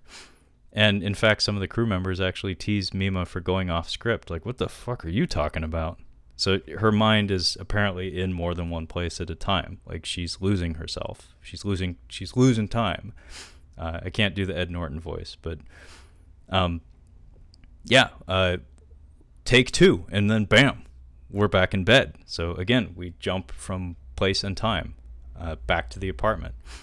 And Rumi's there. Mima uses the expression like, oh, it's been a long time, or I haven't seen you in a while. And then Rumi gives her like stink face and says, I was just here yesterday. And at this point, Mima's like, oh, fuck. like I have no idea what's real anymore. And in fact, she crushes her teacup in her hand, and blood starts pouring out of her palms and her fingers. And she just kind of gives a crestfallen look down at her palms, and she mutters to herself, like, is this blood real? And, as the viewer of the film at this point, you kind of have to ask yourself, like, I actually don't know. I really don't. And then that plinky plunky, like, ultra subtle piano music starts up again. We get a fisheye shot of Mima in the dark reading her Mima's Room website. And at one point she's reading one of the diary entries, and she mutters to herself, oh, I guess I went to Harajuku today. So she is definitely fucking losing it, because now she's reading an online journal published by someone who isn't her, and she's kind of like assuming that that's what her day was, because she honestly doesn't know anymore. So she's detaching from reality. She's definitely losing herself, if she ever had it in the first place. So we cut back to Double Blind, and we can tell based on the editing here that we're watching the playback of an edited TV show. So this is no longer Mima giving a performance. This is a performance that's already in the can, if that makes sense. And then the lens gets pulled back, as we've done a few times in the film up to this point, and all of a sudden we're in the photographer. The photographer who did her nude photo shoot. We're in his home, and he's watching Double Blind. And then there's a ring at the doorbell. There's a doorbell ring, and Pizza Man shows up. And this was a sequence that I really enjoyed talking to Kyle about, because it's absolutely brutal. The Pizza Man murders the photographer. Pizza Man brought an ice pick. The first blow is a upward stab to one of the eyeballs, one of his frog/deer man eyeballs, and as soon as that thing gets yanked out of his eye, oh man, it's a gusher. I'm not going to go into too much detail because it's not as fun to do by yourself. You need a buddy to play off of. But this sequence, absolutely brutal. It's a brutal stabbing sequence with an ice pick, lots of blood, lots of gore. I enjoyed the hell out of it. And it needs to be said, there's an iconic shot here of when the pizza man is on top of this fella, stabbing him on the ground. A projector gets jostled, and it projects like slides of Mima's nude photo shoot onto the pizza man, and onto the wall as the pizza man's doing like downward thrusts on the photographer's body. And at some point, the pizza man, in the span of one cut, all of a sudden it's Mima doing the stabbing, and we see her clear as day. And this sequence of her doing the downward thrust is something that was used to promote this film. Somebody yells, "Take 3!" Bam! We are back in bed, and Mima is waking up. At this point, the phone rings in her apartment. Mr. Tadokoro calls, and he says to her, "Hey, that photographer you worked with, Murano, he's been murdered. He's been moited." And Mima kind of springs out of bed, and she's like, "Oh, fuck, somebody got murdered. This doesn't happen every day." She behaves like a person. She heads to her closet to get dressed, and there's a bag full of bloody clothes in there. And even before she can put her clothes on and fully react to, finding a bag full of bloody clothes in her home, the doorbell starts ringing, and like the fucking paparazzi are there. And they're like reaching through the crack in the door because she still has like the chain on the door and everything, so she hasn't let them in. And they have tons of questions for her. And we get a shot from the doorway, like looking at her, and she's just totally dead-eyed. Like, she doesn't even have a reaction to this, because I don't think even if, and it's a big if she was involved in any of this, I don't think she has the tools to recollect any of it. We jump back to the TV set. And Mima mutters to herself when she's basically like sitting alone in a corner, "Maybe that truck hit me and everything is a dream." And we, the audience, at this point are thinking to ourselves, I mean, I'm open to it. like I don't know what's happening anymore. So yeah, maybe this is all a dream. It's not, as far as I know. But at this point in the show, apparently Mima is supposed to do a murder scene for the show. And she's in like a schoolgirl outfit. She's placed up on a stage, and one of the crew members kind of like mentions to her offhand, so this is supposed to be like a murder scene. So like that heavy breathing you were doing during rehearsal, like really amp it up because you just murdered a guy. And it's like, what are we doing, guys? And then the corpse, whatever extra or whoever this is supposed to be, is splayed out on a stage, and then kind of looks up, and it has its eyes punctured, and based on the construction of the face and the fact that it has a shitting grin, it's pretty obvious that it's the photographer. It's Murano. And then the director calls, "Yo, stato!" And then bam! We are back in bed again. This editing trickery is a little frustrating, but it's also fascinating. It does get frustrating, trust me, but it is fascinating if you ask me. And then there's an amazing shot where Mima sits up into frame in her apartment. And then we hear Eri from off-screen ask, "Are you okay?" To which Mima responds by turning her head. And as the camera follows her motion, like as she turns her head, we transition from the apartment to the set again. It's all done in one take, one cut.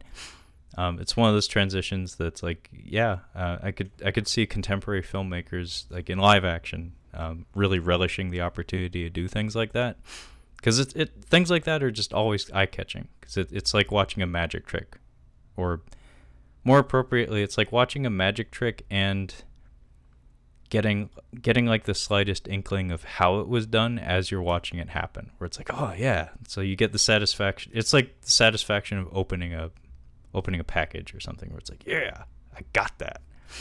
It's like I that cool thing that just happened, I got that. Satisfying. By the way, there's also a two-way mirror behind Mima, so like there are layers to this production. And Mima looks into the two-way mirror and she mutters to herself, "I'm a pop idol. No, maybe an actress." And the plot of this particular episode, Double Blind, is apparently about DID and about how Mima's character in the show retreated into a new identity to survive the trauma of the rape that we saw acted earlier in the film. So what's real? I don't know anymore. Like, art is imitating life to the extreme at this point. Somebody yells "cut." We redo the entire scene, and this is something I would expect Mamoru Oshii to do, because what was it, Ghost in the Shell 2, in a sense. They actually did that, where they replayed an entire sequence multiple times in a row. I can't remember how many times they did it, but basically we do that trick. And this is, again, Satoshi Kon's like fascination with dreams and the nature of dreams and dream logic, and how oftentimes there is a lack of logic to them. We redo this entire scene where Mima looks wistfully into the mirror. Eri steps out of the room and explains to us, the audience, about DID. And then the only difference is that Mima says her line slightly differently. Instead of saying, I'm an actress, she says, no, maybe I'm a model. This is something that actually gets done in film all the time, where it's like, even if something is filmed exactly the way that a director wanted it, of course you're going to do another take for safety purposes or for editing purposes. And this is two actors delivering performances and changing exactly one thing from one take to the next. It's really bizarre to see in an edited film, but when you think about it, it's like, that actually makes sense. And then everyone applauds. We get a congratulatory, like, that's a wrap, folks. And the cast and crew, all the people on the set, everybody applauds. And Mima stands up from her position on the set, and she just looks bewildered. And we do like a full 360 shot around her head, and she just has this dopey look about her, like, I don't even know what I did. I just said some stuff that I was feeling in the moment. Was that part of the script? I don't know. So Mima is now with her management, and there's a antagonistic hallway shot here where it's like off kilter, so it has like a Dutch angle to it. It's an overhead shot, and she looks very small in the frame. It's a very long hallway too, and there's a lot of reflections too. Reflections are apparently a aesthetic theme throughout the movie.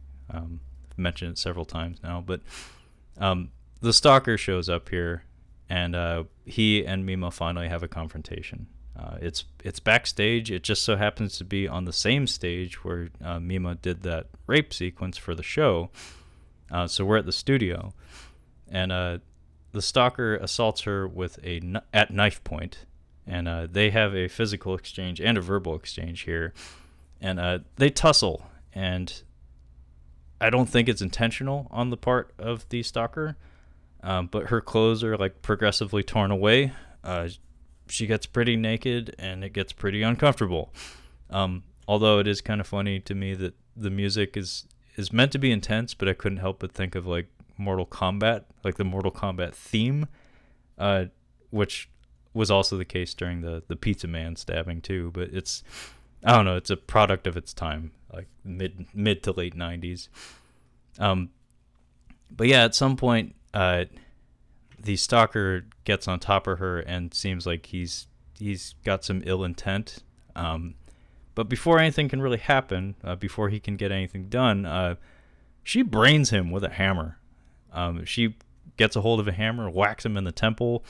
There's a almost comical like pause before he reacts to it, and he kind of like slumps off of her and dies very pathetically. By the way, it needs to be said, his speaking voice is a lot higher than you would expect. He has a very squeaky voice, and I think it kind of like completes the package with his character, where it's like, yes, he's menacing, yes, he's psychotic, but he's also kind of pathetic, and now he's dead, which is for the best. And then Mima stands up, and a spotlight appears on her as she's like out of breath and panting. And then, just like was the case on the set of Double Blind, a film crew is standing in front of her and starts applauding her. And again, she just has this look about her like, I don't know what the fuck's going on. Is this real? And again, we, the audience, are in the same position. Cut to the backstage area again, and Rumi finds Mima in the same disheveled state she was in when she had her tussle with the stalker, which leads us to believe that exchange, that assault, happened, and she did kill that guy. But then Rumi goes backstage to the set with Mima, and they do not find the body. So now, like, we, the audience, are 100% confused. Rumi takes Mima in her car, and I noted a choice exchange here where Rumi says to Mima when they're driving on the highway together, "I'm taking you back to Mima's room. Not I'm taking you home, I'm taking you back to Mima's room." Which I guess is supposed to be a clue of things to come, for sure. For sure. So we arrive at the apartment, and it's evident that Rumi's in there. However, she's behind a screen door, so we can't really see her. And then Mima sits up in bed and decides she needs to call Mr. Tadokoro, presumably to let him know where she is and that she's okay or something. And as she crosses the frame, both Kyle and I noticed that her fish were back. Like, the tank was full of fish, and they were all alive. When she places the phone call, we cut away to the backstage area of where we just were. And we see Mr. Tadokoro and the stalker, like, dead, laying next to each other. I believe both of their eyes are punctured. So I don't know who did this. I have an idea, but it's never confirmed exactly who did this or even if it actually happened. But they did. And then the creepy choir music starts up again, that mumbly choir. And we get a cool moment here where, if you were paying attention, and I hope you were, we get basically one of the same shots, like from the exact same angle as we saw at the beginning of the film when Mima first got home from the concert. It's basically just a establishing shot of the interior of her apartment.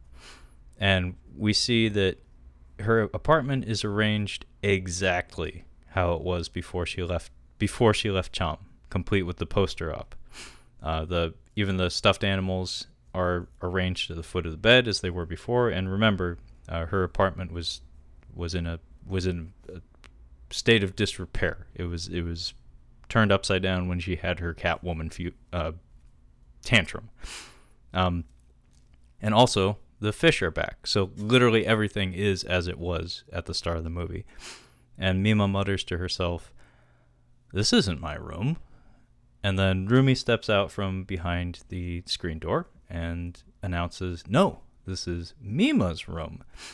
And then we get the grand reveal of the story that is, I think, the weakest part of it. And it frustrates me to this day. In fact, the last note I have in my notes is a horrible ending, because I really thoroughly enjoy this film, but its closing moments I feel are pretty awful, actually. And I don't know, maybe this is how things ended in the novel that this animation is based off of. Maybe they're like obligated to stick with that story or something. But if you ask me, this is a shitty way to end things, because it doesn't address a lot of the themes and the concepts that we've been exploring throughout the film. In fact, like, this feels like it comes out of left field. It doesn't really explain itself in any regard. Like, I'd be fine with things if like there was that trademark like exposition speech moment where the villain has to explain everything, that all their machinations throughout the film, but we don't really get that. We just get some bullshit. But yeah, Rumi, as it so happens, seems to be revealing herself as having some form of DID. She is dressed as Mima in a red dress, a skimpy red dress, like an idol outfit, just like Mima wore at the beginning of the film. And we do this neat editing trick where every time she and Mima are having a conversation from this point forward. She's represented as idol Mima. So like Mima's figure exactly, complete with ethereal glow. However, whenever we see Rumi in a reflection, it's Rumi who needs to be said a little heavier than Mima. Also, she has an unfortunate haircut, and also she has those weirdly widely spaced eyes. They don't look alike at all. So what I glean from this is that Rumi sees herself as Mima. She's like projecting. She co-opted like the idol Mima personality and placed it on top of herself. So she buried herself and replaced it with idol Mima. So the image of idol Mima that we see is like some sort of shared delusion, because apparently Mima was seeing the same thing independent of Rumi, because there's no way Rumi could have been in the room for all those instances in which Mima was flipping out and seeing this apparition. So there's 3 different characters who are somehow sharing the same delusion in some way. We had the stalker, Mimanya. We have Rumi, who sees herself as this idol character. And then we have Mima, who is haunted by and taunted by this character. Even in dream logic, that doesn't make sense, which is why this is frustrating for me. Anyway, things get physical pretty quickly between these 2 ladies. Rumi whips out the ice pick, which, based on the fact that she's using an ice pick, we can kind of assume that it was her that murdered the photographer, and by extension, and the nature of her also going for the eyes on Shibuya and Tadokoro and the stalker. I guess we're led to believe that she did all the murders in this film. I don't know. I feel like maybe the stalker did some of them too, but I'm not sure. It's never explicitly spelled out to us. We get a weird moment here where Mima is on her back and she reaches up to like choke Rumi. And it needs to be said, like, because Rumi has that weird like frog face, like those dimensions to her face, when she's being choked, it looks truly fucking hideous. And in response, Rumi like does a downward stab onto Mima's shoulder. In all the commotion, the fish tank is smashed. Those poor fish, they died again. And then Mima hops out onto her balcony and does like a suicide dive to the next roof and doesn't roll an ankle or anything. Rumi somehow follows, and this is a really cool foot chase sequence where, again, Rumi is represented at a distance as idol Mima, and she moves like idol Mima. So she's skipping along. Every movement she makes is like unbelievably smooth and easy and agile. However, there are moments here during this chase where we see the idol Mima's reflection in like a window or some sort of reflective surface, and every time we do, we see the real Rumi, and based on her build, it's pretty obvious that her cardio is not up. So there's a part where she's chasing Mima, and we see idol Mima in the foreground looking like la la la la la, but in the mirror, we see Rumi like huffing and puffing and looking absolutely psychotic and out of breath, more importantly. Anyway, at some point, the ice pick gets ditched in favor of an umbrella. Mima gets jabbed in the gut with it. Tough lady.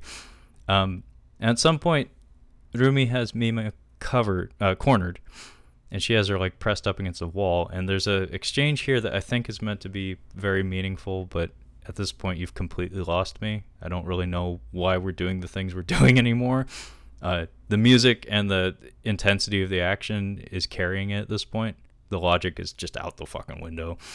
Rumi says, "We don't need 2 Mimas." Mima replies, "I'm an actress." And then Rumi replies, "Silly, Mima is an idol." And then Mima's response, though, is, "Like I care. I am who I am." So she quotes Popeye. And I guess that's her moment of clarity. That's supposed to be the thesis of her character, is that through all these layers of reality, through all this performance culture, and assuming different roles as an idol and as an actress, and inhabiting roles as an actress and whatnot. She lost track of herself, and her journey is supposed to be she found like her true self. She found her true voice or something. I didn't see the journey she went on. I saw a lady go nuts. I did not find a lady. I feel like this story should have had a tragic end, because everything Mima's been through suggests to me that she would not be better off than how she started. Somehow she comes out stronger at the end of this. Don't ask me how. Anyway, Mima pulls off Rumi's wig, and in response, Rumi has this really illogical response. I mean, it makes sense from a character standpoint, so I'm not critical of it, but it's just really funny to watch, because she's so preoccupied with inhabiting this role of Mima. Like, Rumi's gone. Like, she, in her mind, it's like, no, I'm Mima. When the wig comes off, her first reaction isn't to kill the person that she's trying to kill, who she has in a position to do so. It's to go for the wig, because it's like, oh no, by removing the wig, you're removing a portion of the illusion, and it's rattling my reality, my sense of reality. So she goes for the wig and accidentally like bends over onto a blade of glass that impales her. And oof, that'd kill you. It doesn't. So there's this really neat moment where Rumi stands up and she's like wailing, and the music just dies out at this point. And there's, again, this really pathetic moment, kind of like the case with the stalker, where she's like fatally wounded, and she just kind of like wanders away from Mima into the street. And because she's kind of husky and in a skimpy dress and still holding the fucking wig with a hole in her stomach, by the way, it comes across as like really sad. Like, you aren't mad at her at that point. You're just like, oh man, that is a fucked up lady. And then, just like earlier in the film, a truck starts speeding down the road, and the headlights are flashing onto Rumi, and we get another trailer shot. It's a still image that was used extensively to promote the film, where it's basically a Mima, idol Mima, in the red dress with blood smeared across half of her face, looking...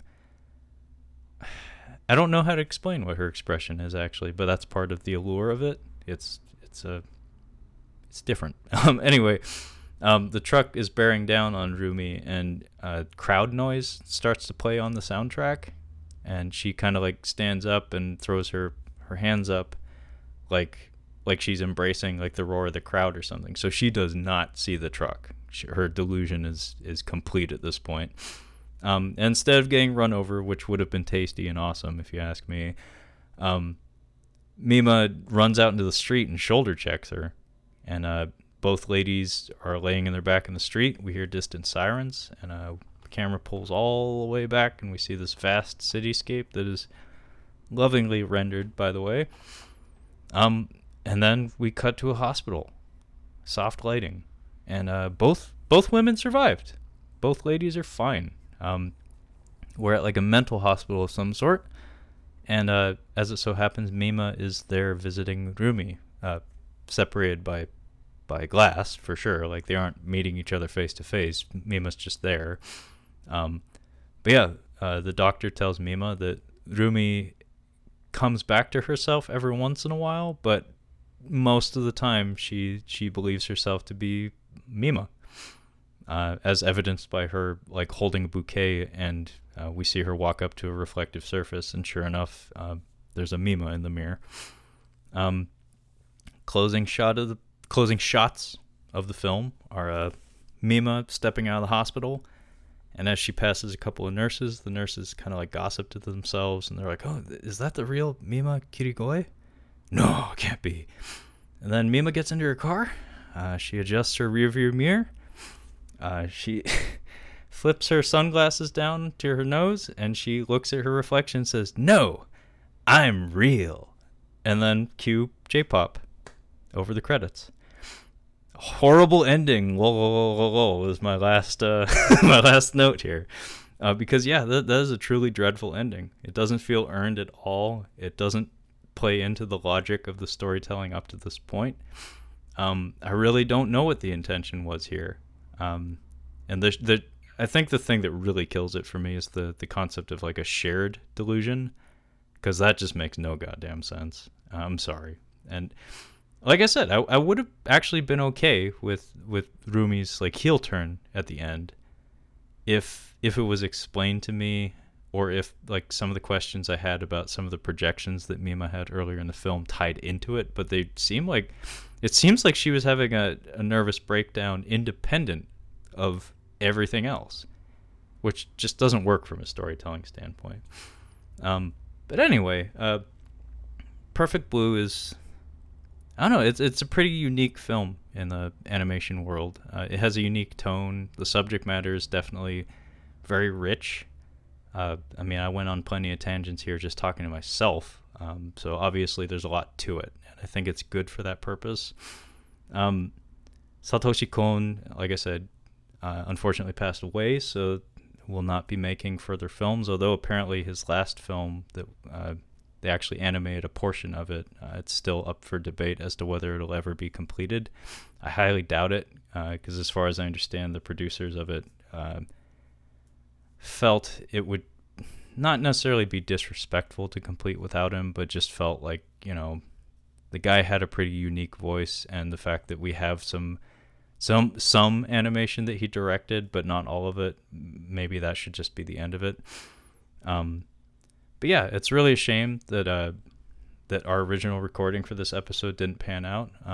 The file was unfortunately corrupted, because this kind of goes against the whole concept of Anime August. The whole point was that Kyle doesn't really have much of a background with Japanese animation, so I was using this month as an opportunity to kind of give him like a 101, like a crash course on, you know, some of the big name directors and some of the big name studios, just to give him a bit of background.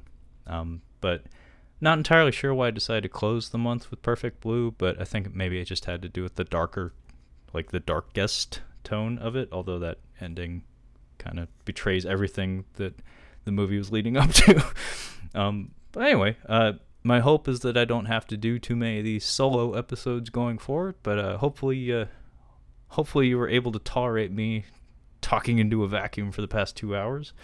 That being said, thank you so much for joining us here on Catching Up on Cinema. Tune in next week.